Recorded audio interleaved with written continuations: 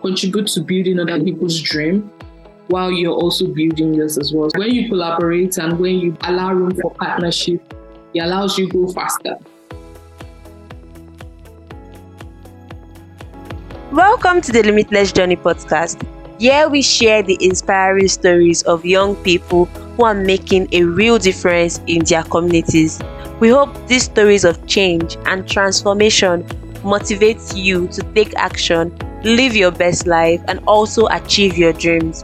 I'm your host, Success Yole Areveso, and I'm beyond excited to take you on this journey with us. Let's dive in. Welcome back, dear listeners. It's amazing that we are already on our third episode of the Limitless Journey podcast for this season. As the saying goes, the third time is the charm. And we're thrilled to be here and also showing up for our amazing community. Today's episode is all about the power of stepping out of your comfort zone and believing in your ideas. I had the amazing privilege of chatting with Tobi and Eyinade, the co-founder of Roving's Heights, a thriving and popular bookstore here in Nigeria with outlets nationwide. Tobi shared the incredible story of how she built her business from the ground up alongside with her co-founders. Her journey is a powerful reminder that with hard work and determination, anything is possible. Tobi also has a thriving career in marketing and communications, proving that you truly can do it all. Her story is an inspiration to anyone who has a dream they want to pursue. So let's dive in and learn from Tobi's journey.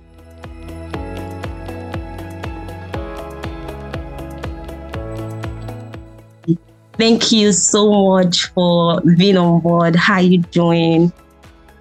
Hi, Success. I'm very well, thank you. It's lovely to be here. Thank you for having me as a guest. And it's lovely to be here. And I'm looking forward to a super exciting conversation with you. So, yeah. That's amazing. And that's so nice to hear. So I'm actually curious, what's one thing that you're actually, thankful for today or that happened to you this week? Interesting question. And I love the question so much because it touches on a subject matter that I hold very dear to my heart, gratitude. I definitely feel that when you're grateful, like when you choose to have like a grateful perspective to life, it tends to make you appreciate every moment more and, even attract so many more blessings. So to answer your question, one thing that I'm grateful for today, I'll start with today, then maybe if something else comes to mind during the course of thinking back on how my week went, then I'll share. So for today, I think I'm just grateful for the ability to shut down for, even if it's just for a couple of minutes, to take a good restful nap. I think that's like a very, very beautiful thing. It might seem pretty insignificant, but I am grateful for the capacity to be able to nap, to take a short sleep and wake up refreshed and invigorated to take on the rest of my day. So I think I'm definitely grateful for that.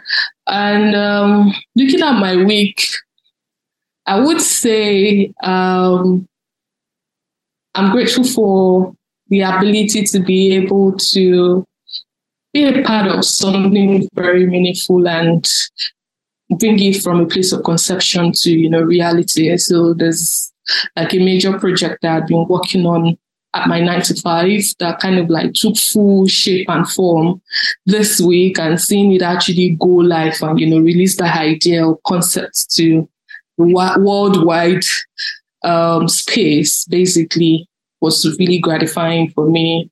I'm grateful for it because along the journey to getting that done, there were so many issues. There were bottlenecks, bureaucracies, especially we work with like a big organization, but I'm just so thankful that at least I was able to see that idea to life, and it's super gratifying. And so for that, I'm grateful.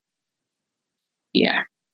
That's so beautiful. I could relate to some of the things I actually shared, especially with the part of having the ability to rest, because at times we would just be on this steady autopilot where we are just working and working, and then there is no time for us to relax, reflect, or even sleep. So most times on my bucket list is just having the ability to just shut down and just say, you know what, today I'm not doing anything. Let nobody call me. I am resting. Today is my rest day. So I think I really like that response. So there, thank you so much.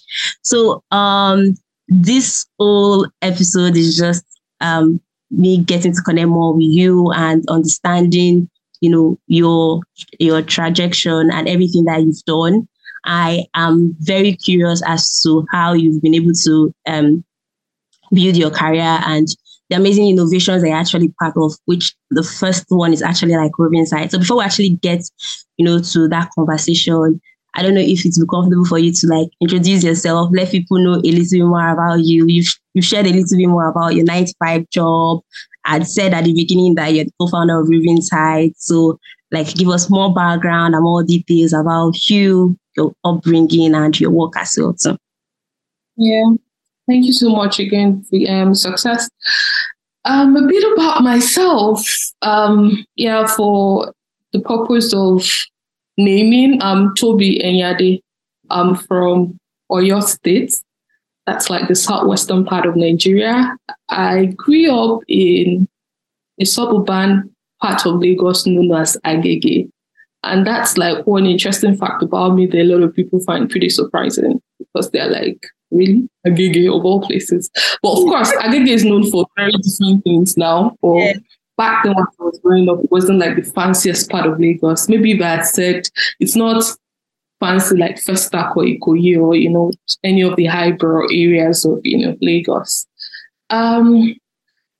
A lot of people know me as the co-founder of Roving Heights. Roving Heights is an online and brick-and-mortar bookstore that is vibrant in Nigeria, with retail stores with 4 retail stores across Lagos and Abuja and expanding.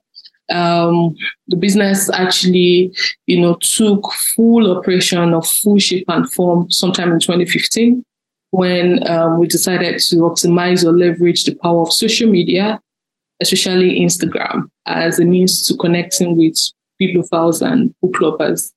Roving Heights isn't just my brainchild.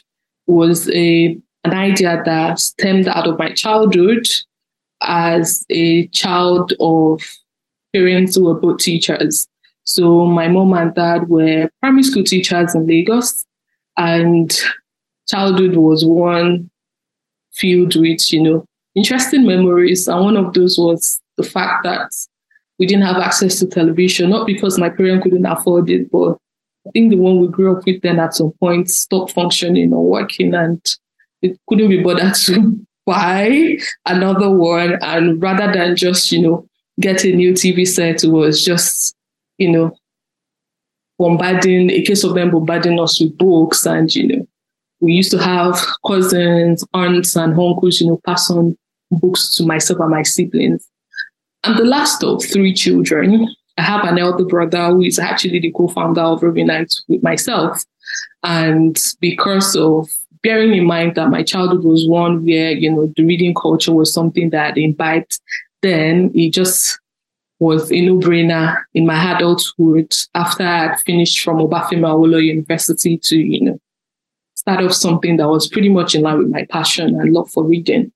I studied English at Obafemi Awolowo University, and I also have an MBA from the University of Surrey in England. And beyond everything that I am at Roving Heights, I also have another business on the side called The Book Lady.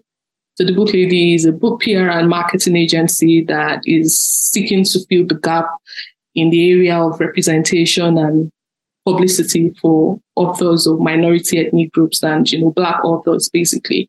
And we mostly serve clients across Nigeria, UK, and other parts of the world.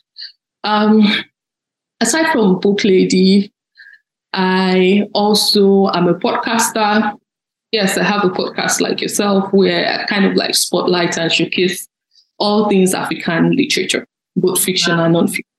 I did that in collaboration with another friend of mine who is also super excited about books. Beyond all of these things that I've mentioned, a child of God. I love Jesus very much. I think like everything that I am, I don't think I believe everything that I am, and every expression of my purpose and myself, my creativity stems from him. I also, beyond just being entrepreneurial, I also have like a 9 to 5. I have a thriving career as a marketing and communication professional. I currently work with a top pharmaceutical company as an internal engagement and communication manager in the UK. And yeah, I'm a daughter, I'm an aunt, and an amazing friend to a very small circle of people that I hold very dear to my heart. Yeah, I think that pretty much sums it up about myself. That's an amazing introduction about yourself, to be honest.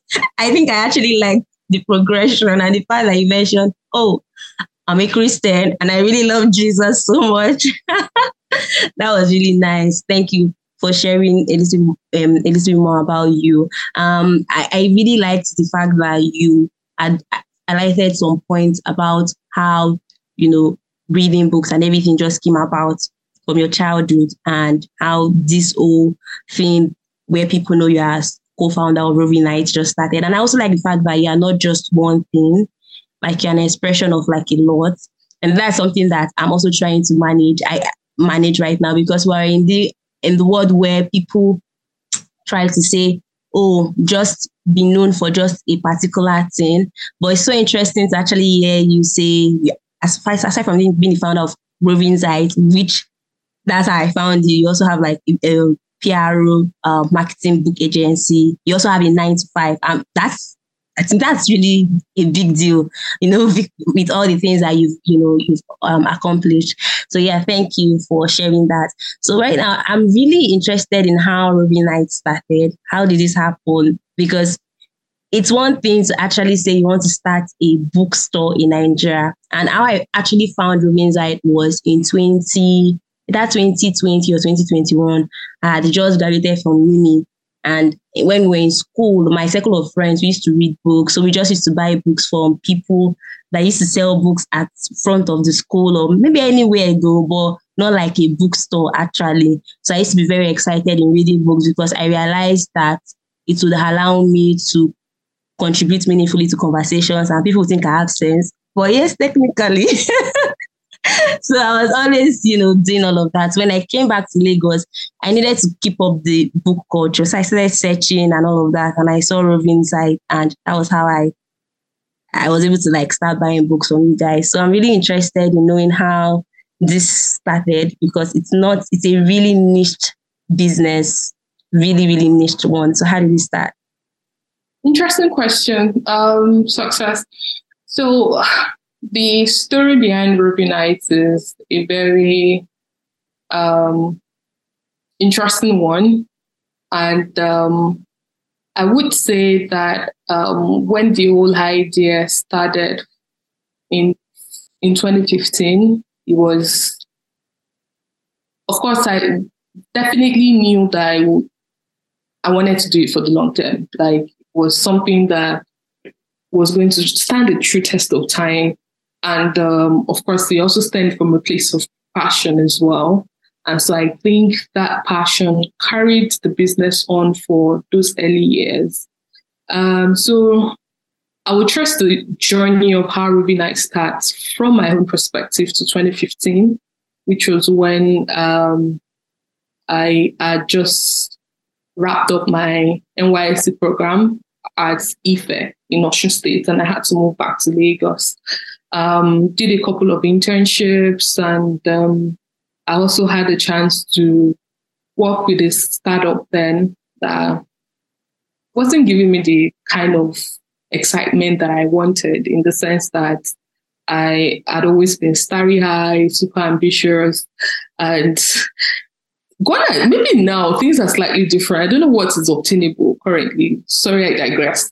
But oftentimes when people graduate, then the idea of success, of, making it in life is for you to get maybe like a job with like one of the big four, and then you're going from wherever you're staying in Lagos to working at Victoria Island, and then you have like a fantastic life there and all. And so that was the kind of life I sort of like envisaged for myself returning to Lagos after, my NYSC in Ile-Ife, Osun State. However, that wasn't to be, because, life was life for me then. Let me just put it that way. I was seriously like jobs in some of the big companies or big brands that I would love to be affiliated with. And I was so keen to build a career in human resource. And none of that was taking shape or form. And it was at that moment that I decided that I needed to take a break. Like, I'm tired, I'm done. And then took that break and felt like if I take another 3 to 4 months to like sit back, immerse myself in the books that were available at my disposal then in my house then where I was staying in Shomolu, Lagos, then perhaps something will rub off on me. And in the process of doing that, I also, that moment of, break gave me the opportunity to go back to something that was a key part of my childhood, which is reading. And, there's a thing people say, when you meet people that really love to read, most of them would always trace that love to maybe their childhood. Like, oh, this was a habit that I built when I was younger. And then you become an adult, and the responsibility of being an adult takes that. So it leaves you with very little time to, indulge.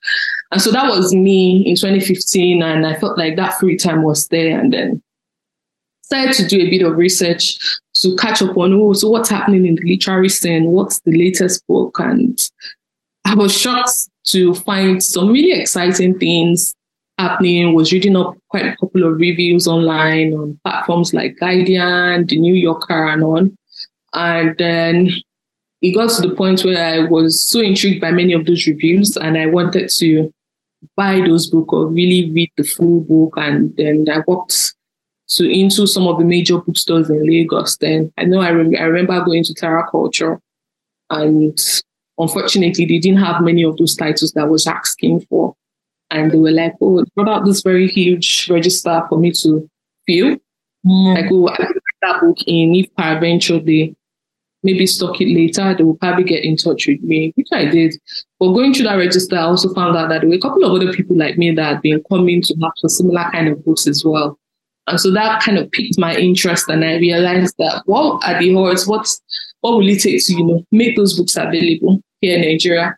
Because that was sort of like, looking back, that was the kind of sort of like the market validation that I needed to realize that, oh, there's actually a gap. There's a problem here. There's a demand for something, but there's no supply to be able to meet that demand. And if you were either not an avid a traveler, this was in 2015, or someone who had relatives or people that come in to travel overseas and bring in books for you, was typically always very hard for you to access some of these new books that are available internationally. So I remember reaching out to my brother then, who wasn't based in Nigeria, and was like, oh, this is what I found. I think it might be worthwhile to explore this. Interesting part then was that before my brother moved out of the country then, in early 2010, 2011, he used to be at the forefront of like a literary movement in Nigeria, in Lagos then.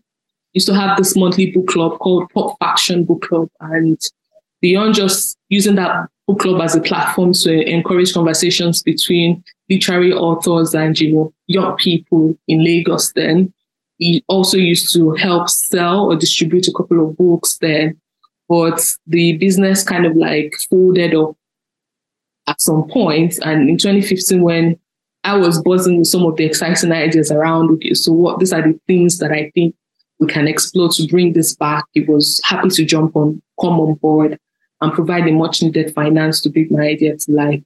So to simply answer your question, I would say a combination of boredom and this yearning for something more, and also a case of opportunity and chance, meeting was what actually, came together to birth Roving Nights in 2015. At least the Roving Night everybody have come to know them. And we started from a dining somewhere in the house in Shomolu that I was staying then.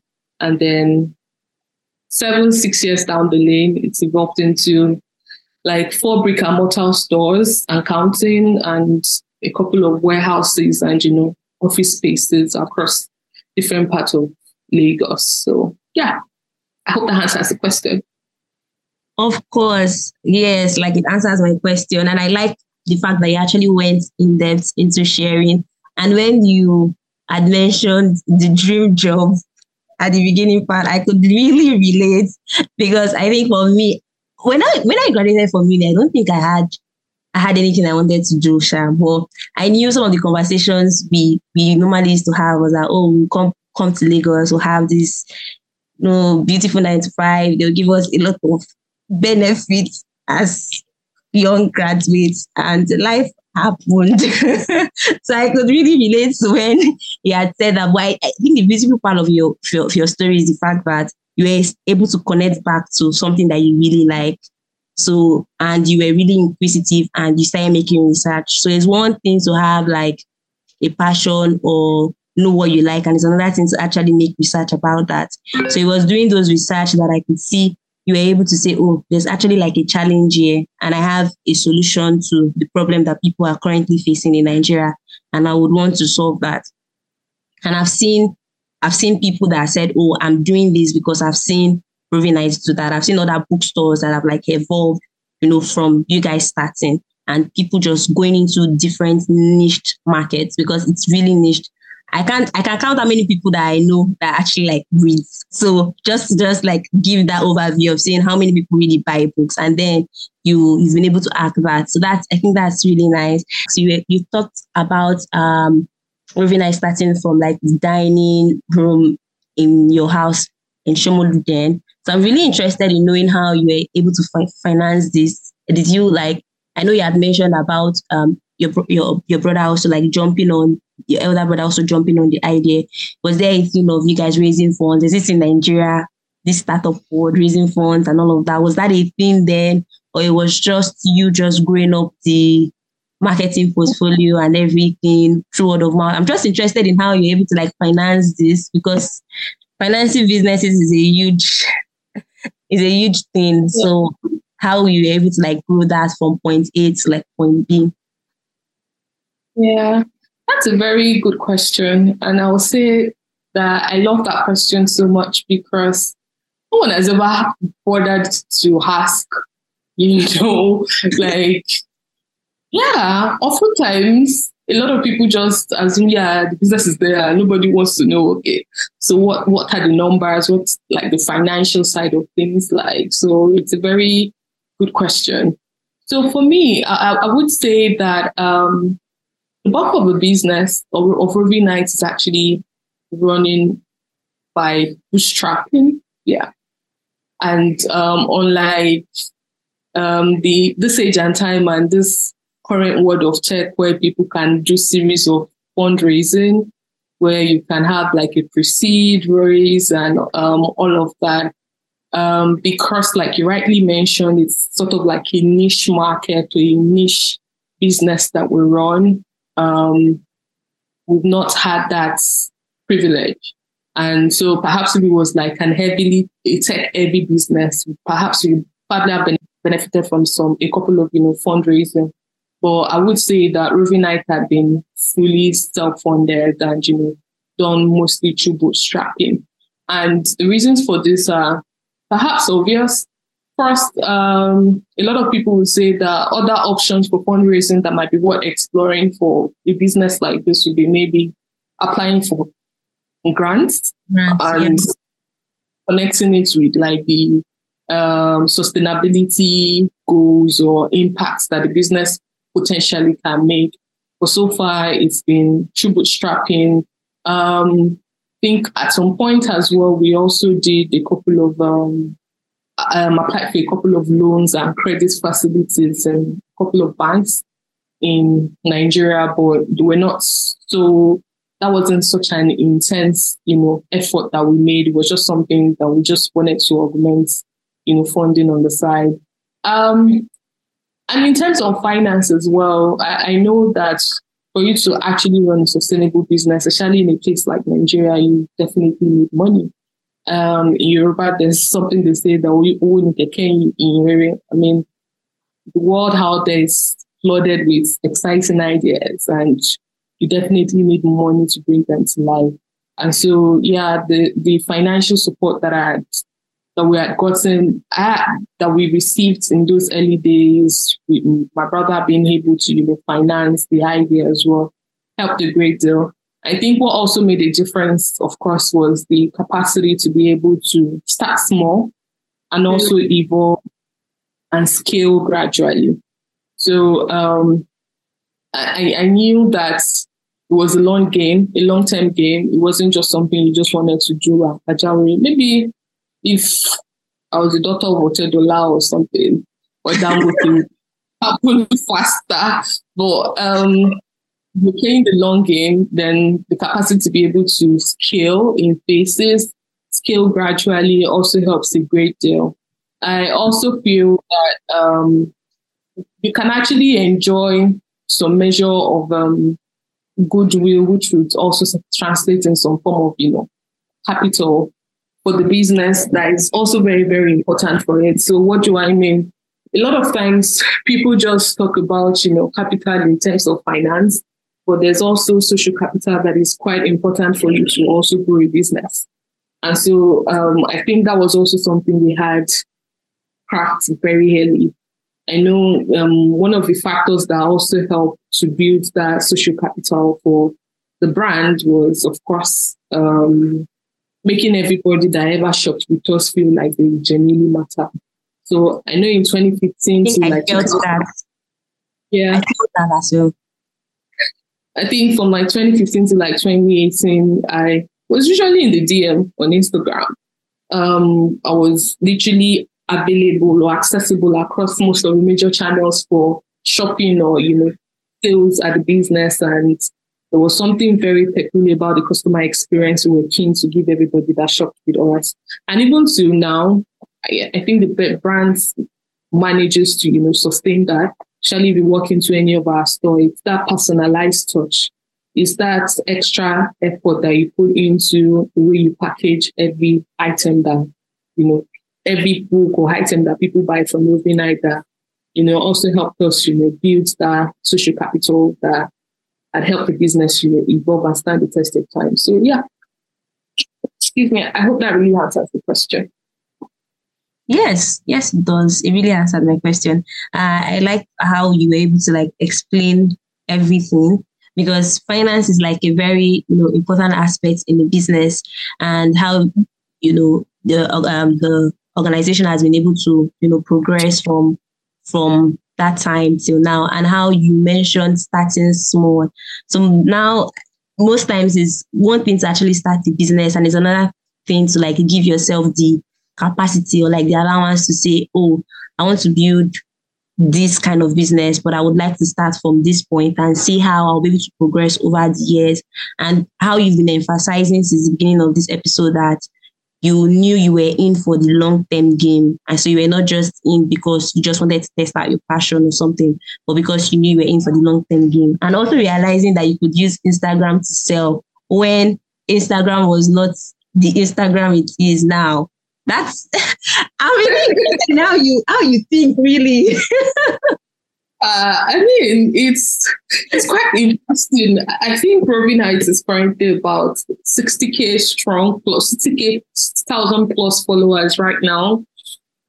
And it just takes me back to the early days when there was a time where actually stuck at 180 followers or 192. It was just one very weird number like that. Wow. And I used to keep sleepless nights like in those days, because again, and then there were always one platform online that Google that you can always check that we share one tip or the other. I mean, now you have so many Instagram marketers or social media managers or coaches or follow that we share all these tips and hacks.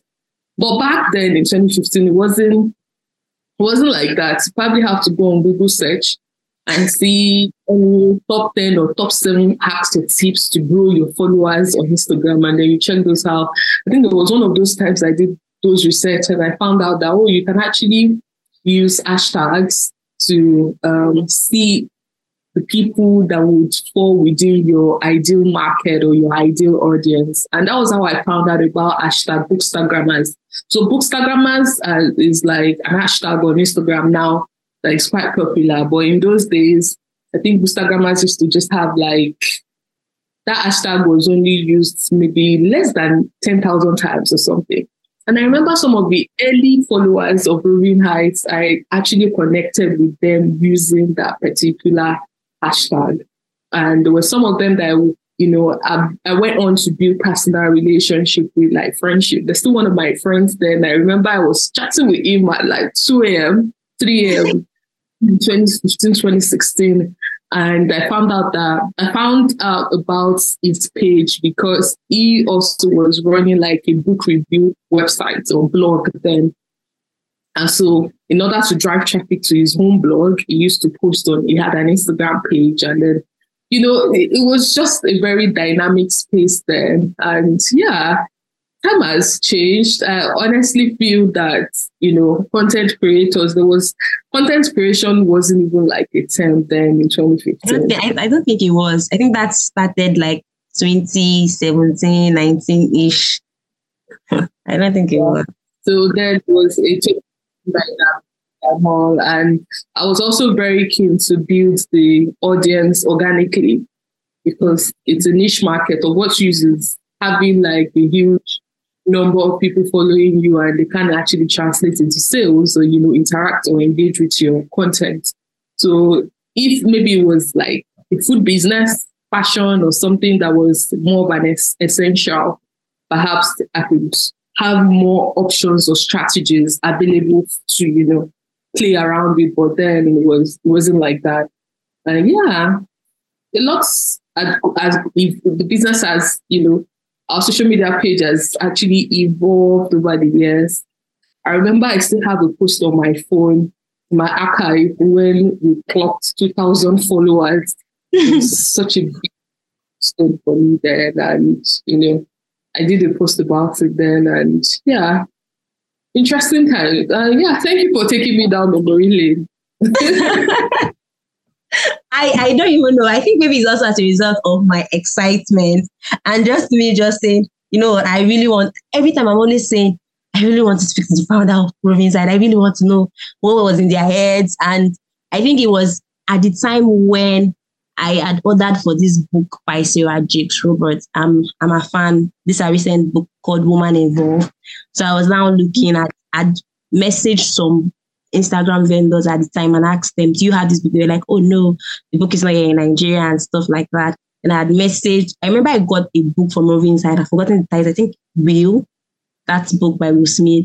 And then I asked, do you guys have this book? They were like, oh no, we don't have this book, but we can source it for you. In my mind, I'm like, you can source what?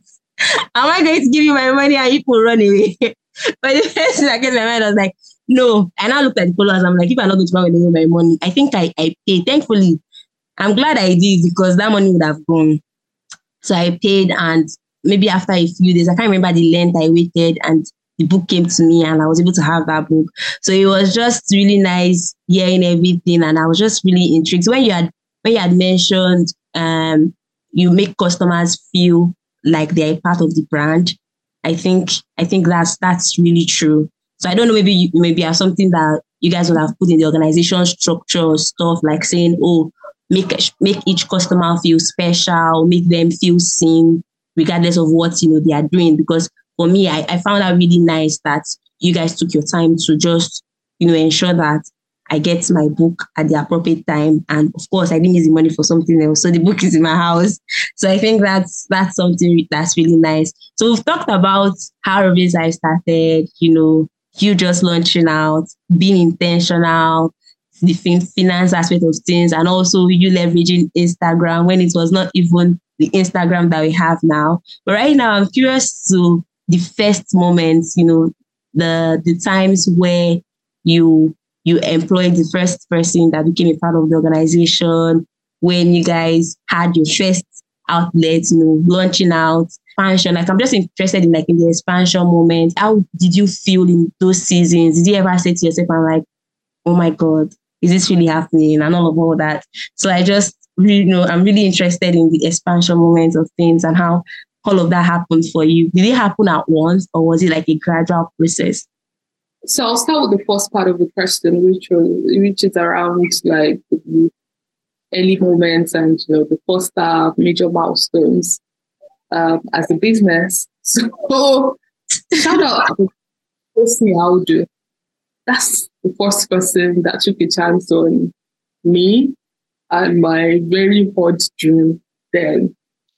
So I met Tosin sometime in August 2015 through my sister-in-law. Yeah. So we used to worship in the same church.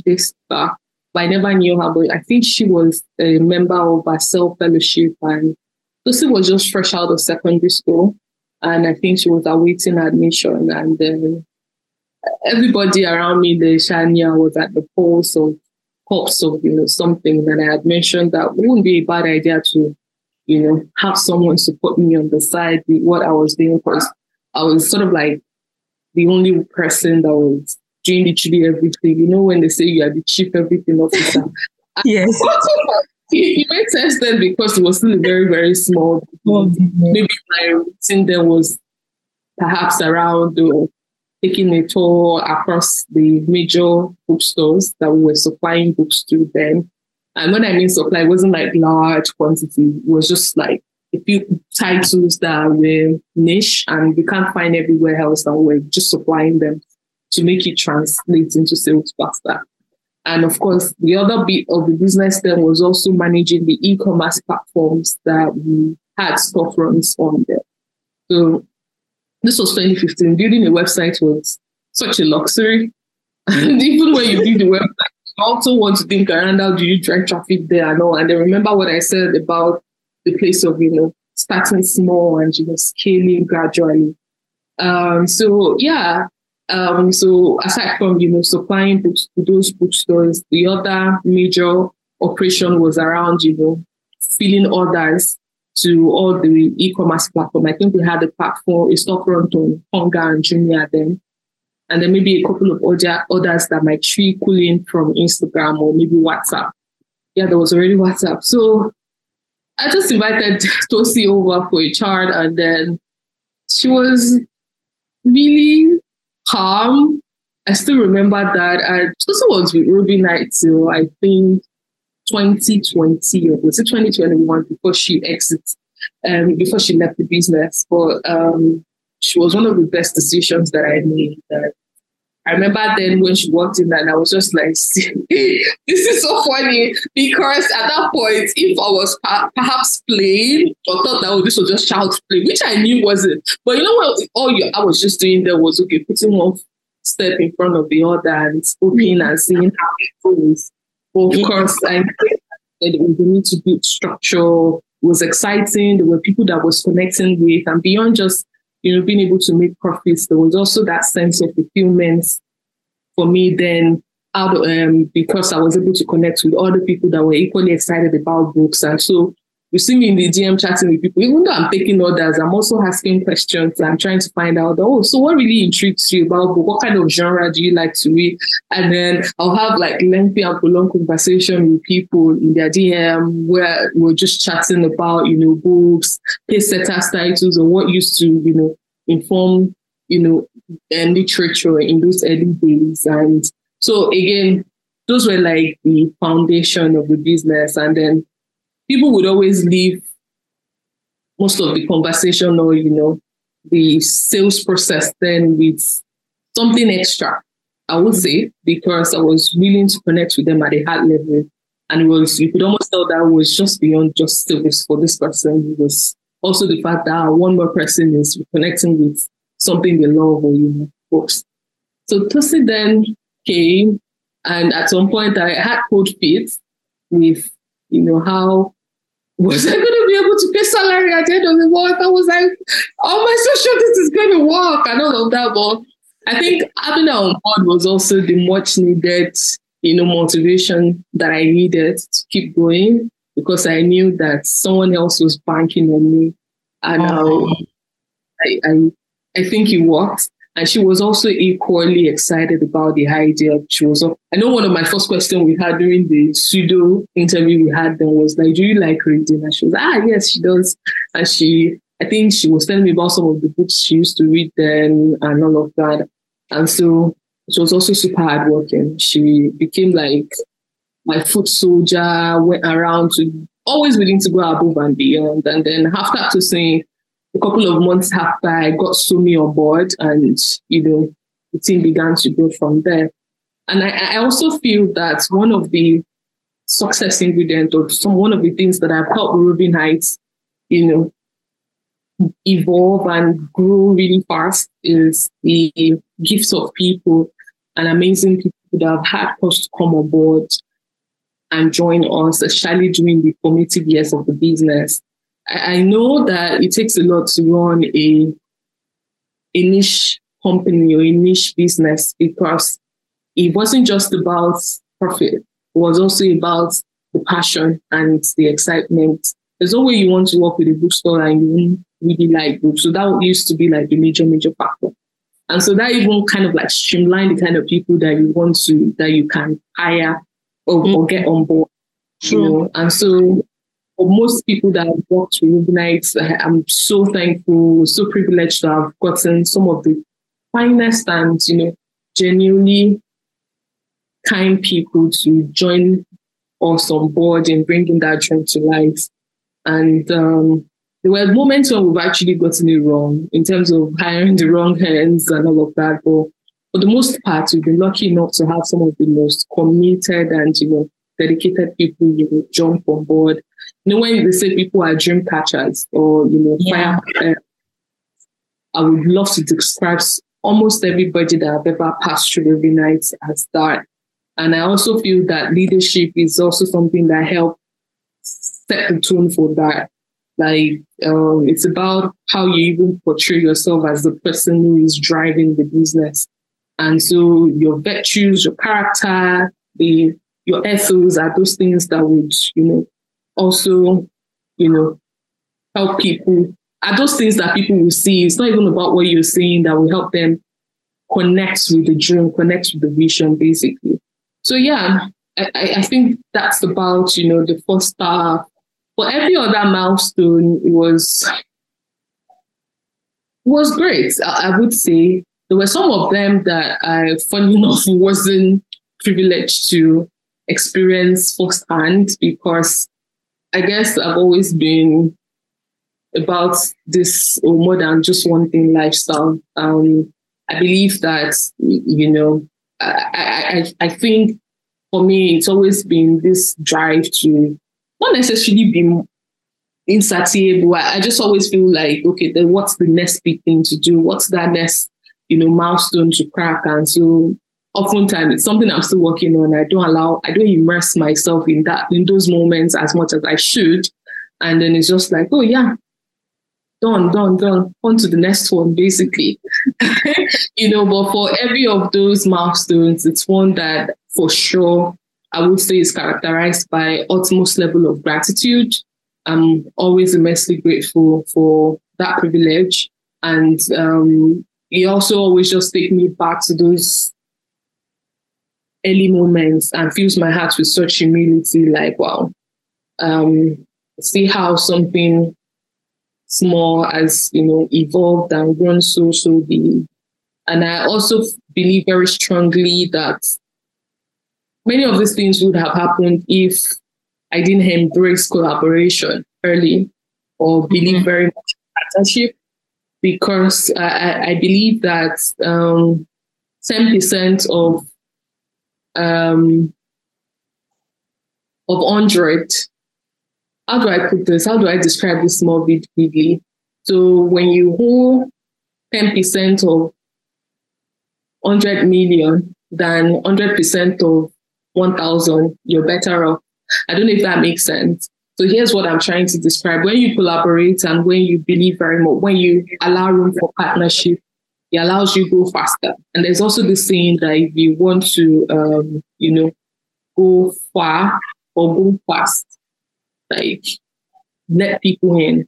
Don't do it alone, And so I'm grateful for the support I've always enjoyed right from the one from my brother and, every other person that has also become a part of this particular venture. And so I never take credit or glory for it as my own sole thing.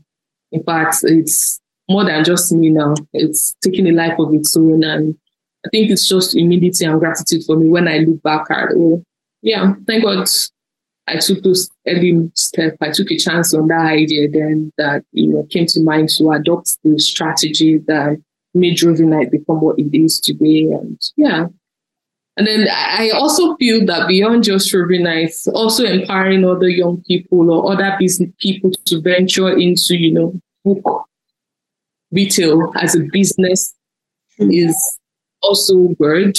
Is also very, very gratifying for me because I know there were so many people that would tell me that I went on to meet on the journey and would say that, I know there's a particular bookstore that is thriving right now that mentioned that encountered the founder in those early days when I used to sell books on tables across events in Lagos then, and she that was just randomly seeing me there that really inspired her to take a chance on starting her own bookstore. And I'm like, wow, that's something that's amazing. And yeah, it's been good so far.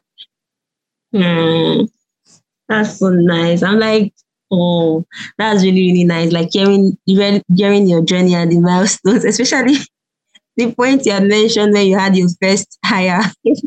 And it's so good to see now because now the organization is the one that, push out and say, oh, yeah, I remember the last time I saw an advert on you guys hiring someone, you guys were looking for front desk person, social media manager and stuff like that. Like multiple positions, like it wasn't just one. So they were like more than 3 at the time. So it was so beautiful to actually see how far this organization has grown. And I like the fact that you highlighted the point of collaboration, working with people. You had also mentioned deep connections beyond just people buying from you, but ensuring that you actually build a relationship with people that find Rovinside are people that actually, love reading books, or people that are genuinely interested in improving their knowledge or their information, or just something that will help them boost that hobby of theirs. So it was really, really good to see how you walked through everything based on intention and also knowing that this would actually work. So even in the times that you had mentioned that you were scared about paying your first salary, you knew it was still going to work at that particular point in time. So yeah, thank you so much for sharing. I'm so excited to have been listening to all these backstories. It's like I just got first-hand experience hearing from you. So I'm just going to tell everyone, so if you have any idea, go and launch your idea. You don't know if it's actually going to be something big. So just start small, have the courage to start small and then do everything that you want to do. During your answer, you had talked about you not being the one person kind of thing, and that there were some milestones that you didn't experience. So how did you transition? So there's this thing, even as a young person, that we always face is, what's the next thing for me? At what point did you start realizing that I would want to explore other areas? I don't want to be tied to just being part of Rovin's Eyes. I want to explore other things that I like, or other aspect of me, like being a marketing professional, like you had mentioned that during your introduction, having a PR book, which is Book Lady NG, and just all of these other expressions that you have. At what point did you know that I need to move from this particular level? Yeah. Thank you for that question, Success. I would say that the drive to be ambitious or to always be more than just one thing stems from my childhood and the kind of upbringing that I had. And I would say that some of the people that actually shaped that drive were first my mom, my parents, actually, my mom and my dad, and then my siblings as well, but mostly my parents. And I would say in it's in the little things. It's not in those moments. And I don't recall any moments where my parents had to sit me down and say, "Oh, you have to be more than all these aspire to Maguire moments that we're so familiar with right now." Yeah. But when you live with parents that actually model certain things firsthand and you kind of absorb them, it's like an osmosis process. Like you're just absorbing those moments in like a sponge. And then those moments sort of like went on to now begin to find full expression in my adulthood. So I mentioned earlier, my parents were both teachers. And one thing I knew for sure then for them was that raising 3 kids didn't come easy. In the sense that they wanted the best for us. And many of those things had to come along with sacrifices. I know that my parents didn't want us to lack, and so they always went above and beyond, for sure. My dad, like I mentioned earlier, aside from him being a primary school teacher, I also had a couple of other businesses that I was doing on the side. I remember as a teenager then that beyond just my dad's 9 to 5, it wasn't even 9 to 5 then, it was probably 8 a.m. to 2 or max 3 p.m. teaching. He also had this side gig he used to do then where he used to sell dossier. I don't even know what dossier is. It's popularly known as report cards. And so report cards, like where people have to fill in their first, second, third term and all of that. So it was sort of like a supplier of that across some major primary schools in Lagos. And was making quite a decent profit off that. And I know most of the time, whenever he comes to pick me up from school, or I always have to wait for him somewhere or sit down at the printing press where he used to print those here in bulk then. And, all of those things I just saw. It wasn't as if he told me that, oh, this was, well, I just had to deduce or put those two and two together and it made sense. No, back then there was no fancy word to describe some of these things that, like, now it makes sense thinking about it. People will use words like, oh, my side hustle, my side gig. But my dad growing up, I don't think that word existed then. And my dad then had quite a number of side hustles he used to do, legitimate ways that he made money, even as a man. And then for my mom too, my mom also was quite enterprising. I honestly feel that all of those things rubbed off, and my parents were just never one thing. And I guess it was also because of the immense responsibility they had to take up. And beyond that as well, even as a student in university, I wasn't just a student. Yeah, I think for most part of my life, I've also always done more than just one thing. It's really then, aside from being studying my 4-year course in English, I was also like a campus journalist. I was vice president of a reproductive health club in OAU. Then I had so many things that I was always doing. And then I was also exploring entrepreneurship then, even though it wasn't fancy at all then. I just saw that there was a gap or a problem and I wanted to fill it then. A short story was that in my hostel then in Ife, the butchery is what they call that place where you buy small groceries in the hostel. So when I go there, the people that attend to us then were the most grumpy. They always made it seem as if they were doing us a favor.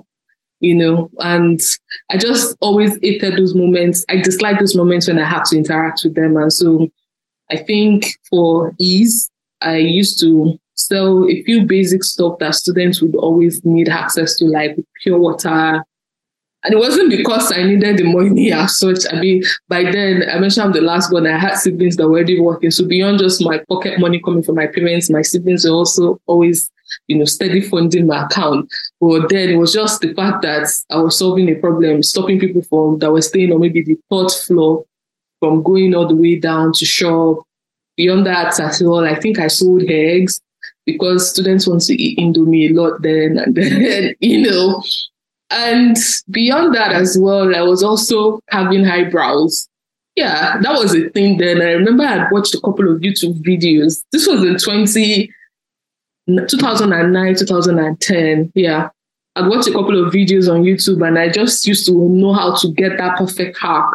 And people would see it on my face and be like, your eyebrows are so pretty. And I'd be like, I can actually replicate it for you. And then he got into a business, made posters with just markers and pasted it across all the notifications. Then, yeah, so that was me. So I've always been enterprising as well. And so when Roving Night began, I knew that I was young. I was 22. Yeah. I think I was 22 then, and it was a case of there's still so much ahead of you. And I decided to just stay back and not even explore corporates, what it's like to work with a corporate organization. I would probably have still been fine, but I just knew that, I would always wonder what is at the other side for me. And so what I did then was to still keep pushing, hoping that at least all of those job CVs and job applications I was putting out there, hopefully something was going to come up. And as fate will have it, one eventually did. And then I went on to start off a career in marketing and then later on communications. And yeah, I also feel that I'm one person that gets restless as well. There are times when I'm just like, okay, so what's next? What's new? And so it's always been I've always been about that life mostly. So a lot of people always feel maybe it's some lack of focus, but I always feel that it's the struggle or the pain of a multi-potentialite, someone who can do so many things. And so why not?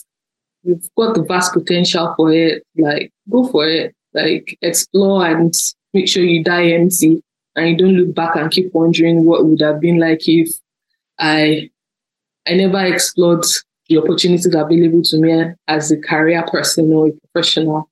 And then, and if you're also someone bustling with ideas or business ideas, explore that by all means as well. Contribute to building other people's dream while you're also building yours as well. So I'm a major advocate of that. So, yeah. And there was a time people, to be honest, I think in my mid-20s, I kind of like struggled because the pressure was becoming so much that I needed to pick a side. So I remember then I had gone on to start working with Guarantee Trust Bank with their corporate communication team. And Roving Night was also still evolving. And I used to share my time between GT and Roving Night then. So Roving Night was something I did from 5 p.m., traffic back home, from 10 p.m. to maybe, trying to catch up on what the team have been up to. And then during the weekend as well was the moment when I got to give Roving Night my full time. And it was also becoming a case of, you need to pick, you need to choose a side and all of that. I also always knew when it was time to step back or to, take breaks in between my career. I know in 2019, I stepped back from, a 9-to-5 and decided to focus on Roving Night for another 1-2 years. And in between those moments, I've also, of course, enjoyed the support of my co-founders who were always on the side to, take on things that I was not able to. And also when I talk about, not being there for some of the milestones, it is real because certain things always have to take precedence per time. And for instance, it was when I was pursuing an MBA in the UK that our third and fourth store opened in Abuja. Sorry, in Lagos and Abuja. The one at Landmark was the third one, and the fourth one is Abuja Gariki. I wasn't there present.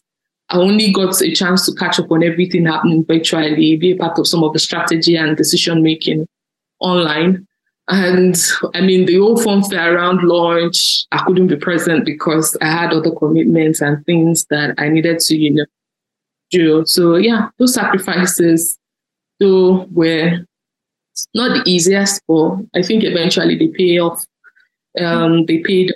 Yeah. So again, don't let anybody make you feel as if there's something wrong with you if you're multi-potentialite. If you are the do it all, by all means go for it. And if you've got the energy, the zest, and the grace to be able to, birth something, I think it's worth seeing it through.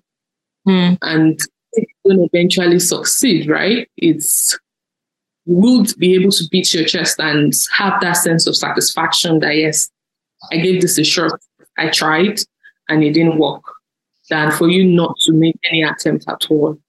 Yeah. Wow. So many gems from everything that you shared. I enjoyed the point that you had talked about, you just understanding that you just need to test out everything that you actually really like. And your closing aspect where you said, by all means, just go for it. Try out your ideas. It's best for you to know that you tried these things and they didn't work than for you to not do them at all and live a life of regret. And I think I've also experienced that, which is why I'm also a firm believer of, if you have any idea that you really, really like, just try it out, because living in regret is a painful and annoying place to actually be in. And I do not wish anyone to be in that space, because you will be like, oh, I wish I would have done this. Maybe my life would have been better. Oh, maybe I'm glad I didn't do it. I'm happy about where I am now. So you'll just be in that confused state because you never really, launched out or tested out the waters to see if what you wanted to do, would have actually come to pass or something. So yeah, that was really nice for you sharing all your experiences, and also you highlighting the importance of knowing when to step back and when to, come up and say, oh, I would actually want to do this. So those are like the highlighting moments and parts for me. So right now, you had mentioned that you are a marketing and communications professional. So was it your time at Rovinite that kind of prompted that? Because you had mentioned you studied English at the university. So I'm curious to how did that start? And also being the fact that you also have a PRO, a marketing agency for books, right? So how did that transition, happen? And what are some of the tips or lessons that you've actually gotten from that journey? You're still on the journey, from this journey. Yes, I'm a work in progress. I think it's worthwhile to mention that. So comms started from a place of, I won't say I stumbled on this, but I knew in uni, I used to be a campus journalist, like I mentioned. And of course, there was that question around English. Once you study English, you can do anything. That's what people say. They say a lot. If you do English, you can get it was just so annoying because of that doesn't make that career choice, an easy decision anyways. But I think that IFE allowed me to explore so many things. And then NYSC, post NYSC as well, was also enough time for me to test different things and begin to find out, okay, so where does my heart lies, and what are the options available for me out there. Immediately after finishing at OAU, the next available thing off the top of my head was HR. Yes, I don't want to be a journalist. Journalists are not, this doesn't appeal to me. I don't think it's something career path I wanted to build. That was the thought then. But the first place I got to intern after NYSC, internship, by the way, wasn't something I was keen to do then. Because before NYSC, I had been an intern with an HR company, and I felt like the best internship wasn't something I should be doing post NYSC. I should get a real job and everything. But as fate would have it, I went on to intern with a publishing, a news agency. Let me just put it that way. And they still exist till now. I'm sure you know Ventures Africa. If you don't, you can also check them out online. So Ventures Africa is like a Pan-African business platform that used to report solely business news and, business stories across the continent. And so that was where I interned and was writing. And I hated it then because I felt like, whoa, this writing thing that I'm trying to avoid, even though I used to do it, I enjoy it, like journalism, journalistic writing and everything, but it wasn't something I was so keen to make a life or, a career out of. So Ventures happened, and at Ventures Africa, then I made some very meaningful connection with people. There were friends that I made that are still served me till now. I know the second place that I ever got a chance to really work was based on the recommendation and referral I got from one of my friends and colleagues back then at Ventures Africa. And so comms became something that was worth exploring when I got my first job at Philips Consulting, and I was like a product marketer, a product marketing manager for an e-learning platform. And the bulk of the options that were available for me to explore for marketing that platform were solely online. So I couldn't do offline marketing for a digital product. And so I began to discover the whole length and breadth of digital marketing, email marketing, and communication was also a skill that I needed to be able to function in those areas. So yeah, that was where I first got my teeth in communication as a career path. And then went on to GT Bank, where I was a content marketing writer. And also, I was basically like an in-house writer for the corporate communication team. Then got on so many exciting projects. GT Bank, Food and Drink, Fashion Weekend were major stuff that I got a chance to work with the team back then. And so, I found out that as much as journalism, thinking about it now, as much as I felt like writing was something I was trying to avoid, but I realized that there was a more, what's the word now? Should I say posh side of it that could serve a corporate need? And that was where communication as a profession came to fore. And then a lot of trainings as well here and there. And it also helped me a great deal. And then beyond that as well, I honestly believe that comms is not something that, is in the doing.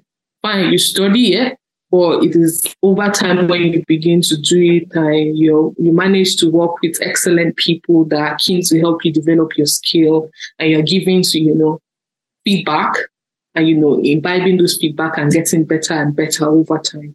And then there's also a place of course, formal knowledge, and then going ahead to, pursue like a master's degree. Although my master's degree was sort of like a generalist one in terms of the fact that it's an MBA, but the bulk of the modules that we did that used to intrigue me then was around marketing. And for most of the presentations and projects we had to do then, I was always drafted towards the communication and marketing side of things. And so that also allowed me the opportunity to explore that a great deal as well. So, so that was basically how comms started as a thing for me.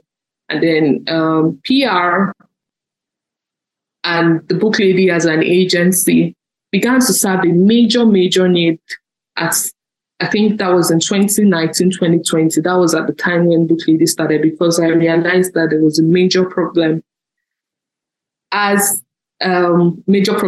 when it comes to, publishing and authors, especially for self-published authors. So in Nigeria, it's hard for you there were no existing agencies that were solely focused on publishing of books.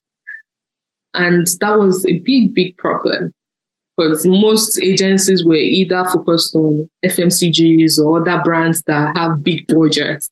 But when it comes to publishing, because of the margins on books, people hardly see it as something worthwhile to explore. And then, of course, the book industry in Nigeria is still evolving. It's not the same thing as what's obtainable in developed countries like Europe, UK, or America, and all of that. And so that gap exists, and people were always coming back to complain about also at Roving Nights, we'll take people's book on our shelf, especially for locally published authors. So beyond just selling books that were available internationally or internationally published, we also try to promote our Nigerian authors as well. And many of those books would just sit on our shelves for months, even years, and people hardly buy them. And some of them are fantastic content, but people never know because, again, some people judge books by their cover, or the words on the street are not sufficient enough to attract buyers to them. And so most authors or creative people are stuck up in the creative process and don't understand that there's a business side of books. There's a way to sell them. There's a way to make it appeal, to people. And like every other product, you need to market it for it to do the numbers. And so once I identified that problem and I began to leverage my experience on my career side as a comms and marketing person, saw the need that I saw that there was an intersection and felt that there was definitely an opportunity to, serve that market. And since then, it's been an interesting journey. It's evolved over time and it's grown in leaps and bounds. So yeah, it's also one passion project or one business that I'm very much passionate about. So yeah. The book market in Nigeria is currently evolving, and obviously we still judge books by the cover. Oh, it's something that we'll try and work on. Especially, I also think maybe it would also be the way they actually market them. But I think in the past 2 years, there's a particular book that caught my attention. I've not read it yet. I think it's All Men in Lagos Are Mad or so, something like that. Yeah, All the Men in Lagos Are Mad. Yeah, I think it's a Nigerian author that actually wrote it. So I think the book industry is definitely evolving, like you had mentioned. So yeah, thank you so much, Tobi, for sharing all this. And it's really nice to see that your answers are really in depth, and you are just like pouring out yourself and saying, "Oh, I did not just come here." There were like so many layers as to everything that has happened, and you just gave and just poured out yourself. So I want to ask, there's this particular question that young people are actually curious to know, which is place of mentorship, place of guidance. I know you have talked about the importance of having people around you. You've talked about collaboration, but I really want you to share some things around relationships and maintaining them, because I also think it's also directly related to, mentorship, guidance, also relating to you being an entrepreneur, having a 9 to 5 and all these different aspects that you have. So have you been able to manage this particular aspect in your life? And how do you think young people can also like leverage that to become, better versions of themselves? Okay. So the first part of the question around mentorship, I would say that it's very, very vital. It helps a great deal when you have somebody to look up to, or someone that can actually hold you by the hand and you're sort of like accountable to. And I strongly believe that mentoring can be 2 ways. No, 3 ways actually. So I believe very much in vertical mentoring. And when I say vertical, I mean from someone who is lower looking up to someone higher. I believe very strongly in horizontal mentoring, which is, of course, peer-to-peer mentoring, where you have people on the same level with you. There's so much lessons you can glean, and there's so much that can happen when you hold each other by the hand. And then there's also reverse mentoring too, when you're up there and you have people who are younger that are also mentoring you. So for me, those are like the 3 aspects of mentoring that I think everyone should explore in their lifetime. So I have people across those different verticals that do that for me. I know there are moments when I have to make very important decisions in my life that, require me to be able to spotlight somebody that, has helped me on that journey. And so I've got career mentors. I've got a couple of people that I rub mind with when it comes to, the business front. And in terms of the peer-to-peer mentoring bit, make sure that I surround myself with people of like minds, people that get what I want, get it, and are also on a purposeful journey. And again, the key for me has always been being intentional. And when you're not passive about, relationship, it helps a great deal. I think a well-oiled relationship would help you, a lot in life. And so most mentoring relationships are one that requires you to oil them. If you want them to serve you, like if they think that you're not servicing, there's no way you can take you from A to B. So if you have people that you supposedly call your mentor and you don't check in on them True. on important milestones, you don't show up and you expect that out of the blues when you need them to perhaps write letter of recommendation or refer you for something. You won't have that top of the mind, attention from them, and then it goes the same way for every other kind of relationship. And I honestly feel that being thoughtful, sometimes a lot of people is in very little things. So I believe that love is a core of mentoring. And so it takes someone that you genuinely care about and for you to, want to pass on and hold them by the hand and support them, either as your peer or whichever perspective that relationship, stems from. And so, and love is not just a word, it's actually an action. It's an action word for me. And so when you genuinely when you say you love people, you don't just say it, you actually show it. It's more of the showing than telling. And so there are people that, even though now it's categorized as very toxic, that you're in a relationship with, maybe relationship with parents that don't tell you that they love you, or back in those days, not like better. No, back in those days, it's hard for you to hear your dad or your mom. I mean, speaking from my perspective anyway, growing up, I don't remember my parents ever saying it to my face that, oh, I love you, or no. Beyond just there were so many things in their actions or inaction that actually genuinely showed that they love and care about me and they really want the best for me. And so I'd rather choose the showing than telling, especially when it comes to relationship. It is important to affirm and verbally affirm your feelings and love for people anyways, but I also feel that the actions that you do to support it, when you show up for people, when even without them asking you, you go an extra mile to, support them, it helps. So I think mentoring plays a very great role basically in helping one go far in life. And then the other part of your question around striking a balance between so many things, I must be honest enough to tell you that balance is a myth. Like, let's be honest. Like, you are coming forward and saying that, oh yes, I said that very, very closely. I'm not a superwoman. There are moments when, I drop the ball and I'm only being human. There are moments when, the level of excitement or level of enthusiasm isn't equal across different fronts of my life or of who I am. But what I manage to do is to extend some measure of grace to myself.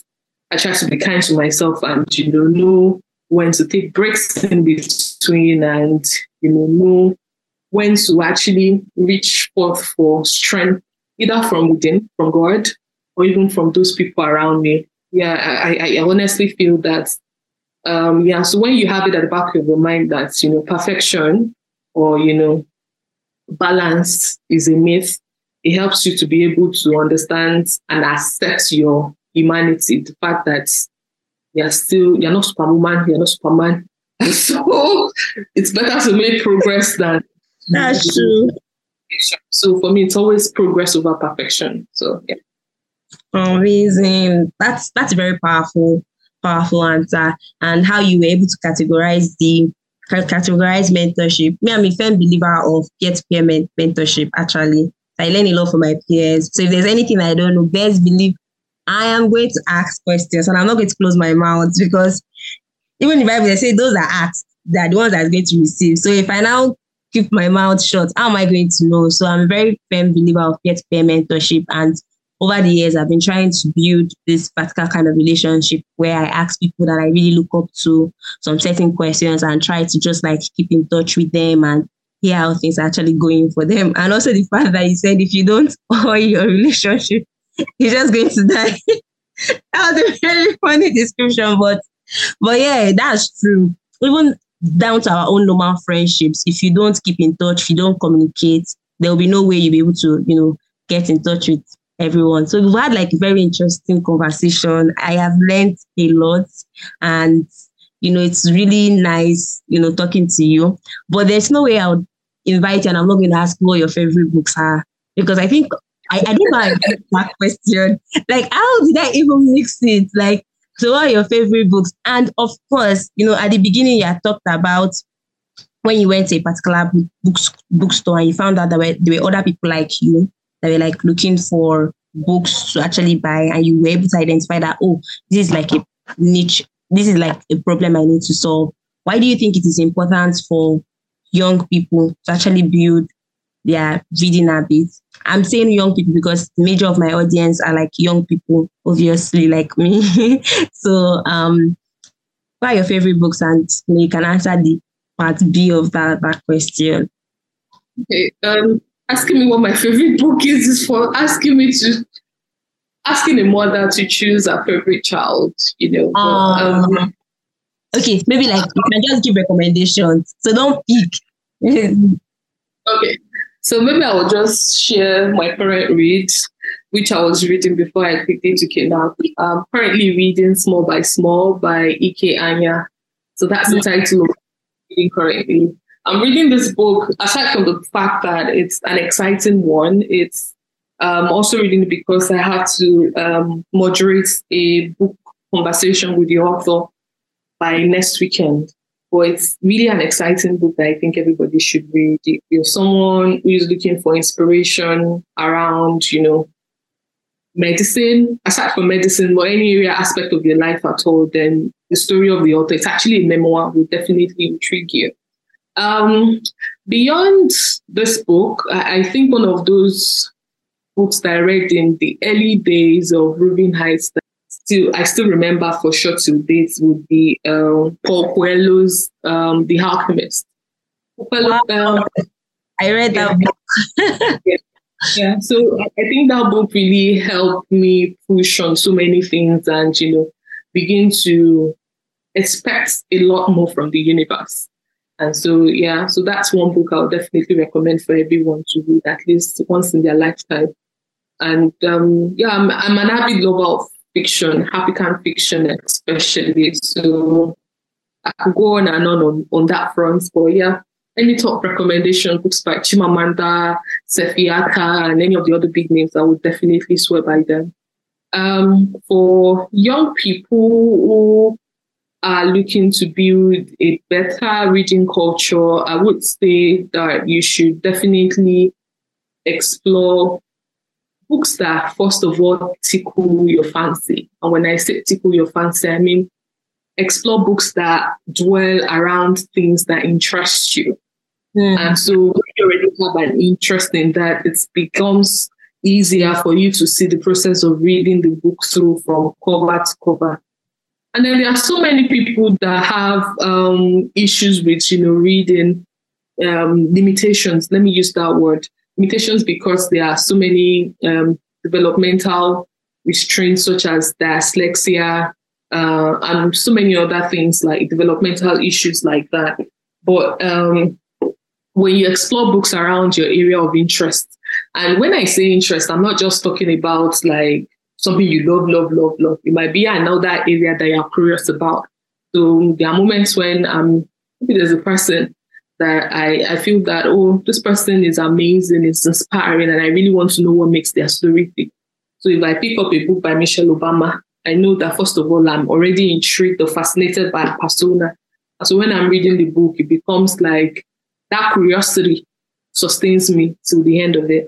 And so when you see reading from that perspective, it helps a great deal. So I hope that's like a tip that really, really helps. And if you're someone that also still struggles in spite of reading things that or intrigue you, then I would suggest leveraging the power of accountability. And so there are so many book clubs that exist in this age and time that you can definitely be a part of, and that would help you see a book through from cover to cover. So book clubs are like social gatherings of young people. During the early days of Ruben, I used to encourage people that have like very good goodwill and social capital to start off book clubs, because you bring people together for social reasons, but underlining that social interaction and the enjoyment, you guys are also coming together to discuss the book at the end of the month.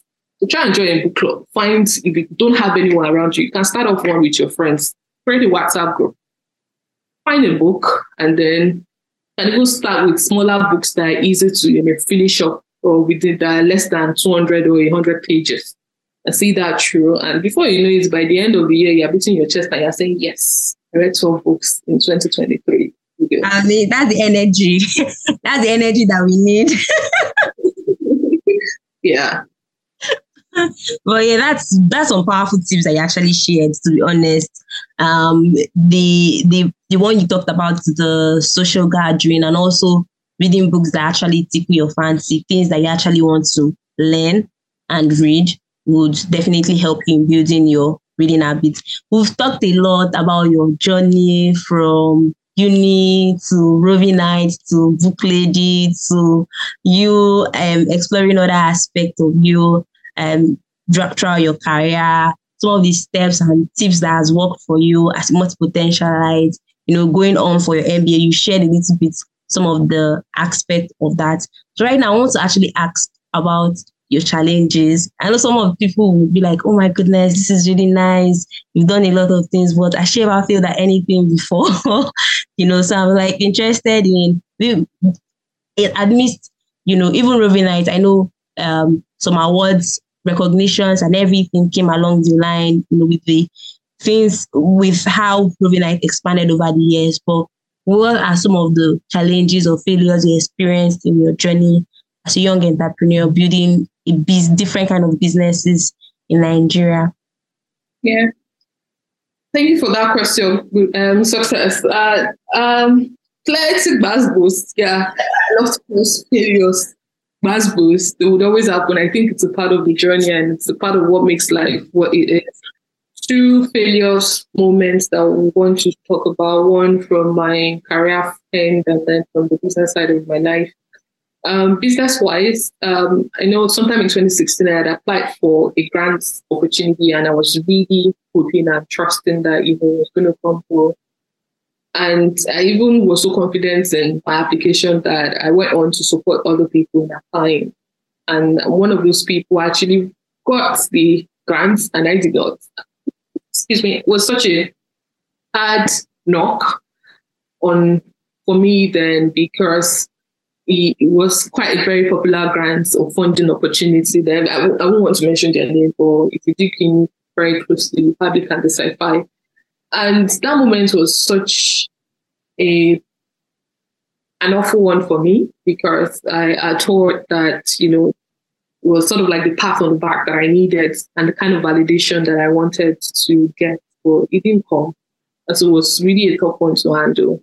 So much so that I went on to cry to my brother, then who was the co-founder. He didn't even understand the gravity of how I was feeling. And of course, he went on to say that, don't worry, like success is the best revenge for some of these things that one magbo. That's the one, like, even though you didn't get it now, but the business is going to become a force to reckon with, that it will be so hard for them to ignore. And also, years down the lane, I'm so grateful that, things have worked in my favor, and it was just a momentary downtime. And so for me, I always, like I rightly mentioned earlier, failures are always moments for taking lessons and also getting better.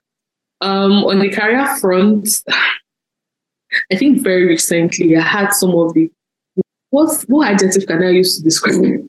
This was really, really recent.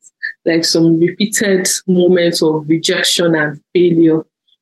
For obvious reasons, actually, not even for obvious reasons. I moved to the UK in 2020 after my MBA, decided to stay back and, explore what it is like to work with like a multinational or international organization. But it became really hard to get my foot at the door, in spite of all of the experience and laudable things that I supposedly believe I've achieved or accomplished over the years. And for over 14 months, I was consistently applying for roles that I feel I qualify, and even some that I feel I overqualified for, and nothing was coming through.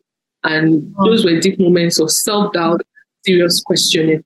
And so when I say that I've had my fair share of, failure moments and, repeated times of rejection, I definitely can know what I am saying. And I can totally identify with anyone going through something similar. So, but eventually, things began to level up and I got my breakthrough eventually. And the rest, like they say, is history. The lessons that I picked along the way was to never doubt that first, God is with me. Second, that I am magic. And when I say that I am magic, is to never doubt who I am and what power and possibilities that can happen when I don't stop believing in myself. It might be hard, but it helps a great deal. And so for many of the failure moments I had, when I look back at them, I'm quick to see that, there are lessons to pick up from them. And beyond that as well, they are just stumbling blocks that I should use as launch pads to my success. That doesn't sound so aspire to Maguire too much to you. So yeah. I don't think it actually sounded as much as that. And thank you for really sharing that aspect. And even when you were going through all this, you still kept on pushing. So before I let you go, there's one question I used to ask. I started asking my guests recently is, when you hear the word limitless, what comes to your mind? Yeah, when I think about limitless, I think of something without boundaries. I think of the large space and the endless possibility. Yeah, that's my simple response to that. Oh, powerful. Thank you so much. This was really the episode, you guys. Go and follow Rubinside on all their social media platforms. Go and buy a book. Follow Tobi on all social media platforms. Just connect with her. I really enjoyed I did the interview. I really enjoyed this podcast. And it was really nice, fun, listening to you. It was more like a conversation, where I was just like learning from your journey and how far that you've come. And it was so nice to have you here on board. Thank you for honoring our invitation. I'm so sure that my team, people that also helped me with doing this podcast, will be so excited because I've been disturbing them for ages that, I'm going to speak to one of the co-founders of Eyinade. I literally have been doing that. And seeing this happen is more like a dream come true and another milestone for us. So yeah, thank you so much. And before I let you go, just give us your final words and, some advice for young people that are probably starting out, even if they're already started out and like looking forward to enjoying more leap or taking more steps in their career or in their life in general. Parting words, word of advice. I'll just keep it short and simple, which is to test every idea that comes to mind. And I think I had mentioned this during the course of a conversation that there's a need, that there's no harm in trying. There's no harm in trying. And I think it's one of those words that I live by because I haven't tried out some of the crazy ideas that have popped up in my head. Perhaps Eyinade would not have come to be. Perhaps Eyinade wouldn't have provided that opportunity for people like success to, feed their minds through books. If I hadn't tried out the crazy idea of launching the book lady or every other thing that I have done, I never would have known what lies on the other side and the endless possibility or limitless things that could happen. So please give wings to your ideas by trying them out, testing them out, and whoever can tell what will happen afterwards. So please just do. Yeah, just start and try. And the sky will be your starting point. Thank you. Yeah, thank you so much. So you guys have heard it. Try, step out of your comfort zone. You never can tell which of your ideas are really going to work. We've had like an amazing conversation with Tobi today, hearing everything that she's done from starting Moving Heights, exploring our other interests in marketing and also communications and PR, starting the book lady NG, the importance of starting small, the importance of taking baby steps and, just following your dreams and also allowing other people to also assist and sharing your ideas with people that really matter. So this has really been an interesting episode. Thank you for listening, and you can as well follow Ruben's Eye. I'm going to add all the contact information on how to get through to Tobi. I think.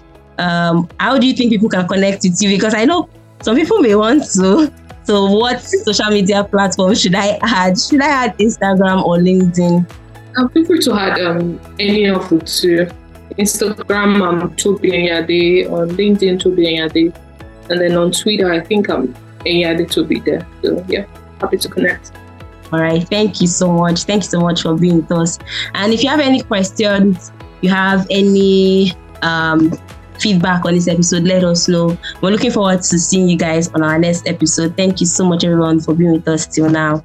And enjoy the rest of your week and your day whenever you listen to this episode. Bye, guys.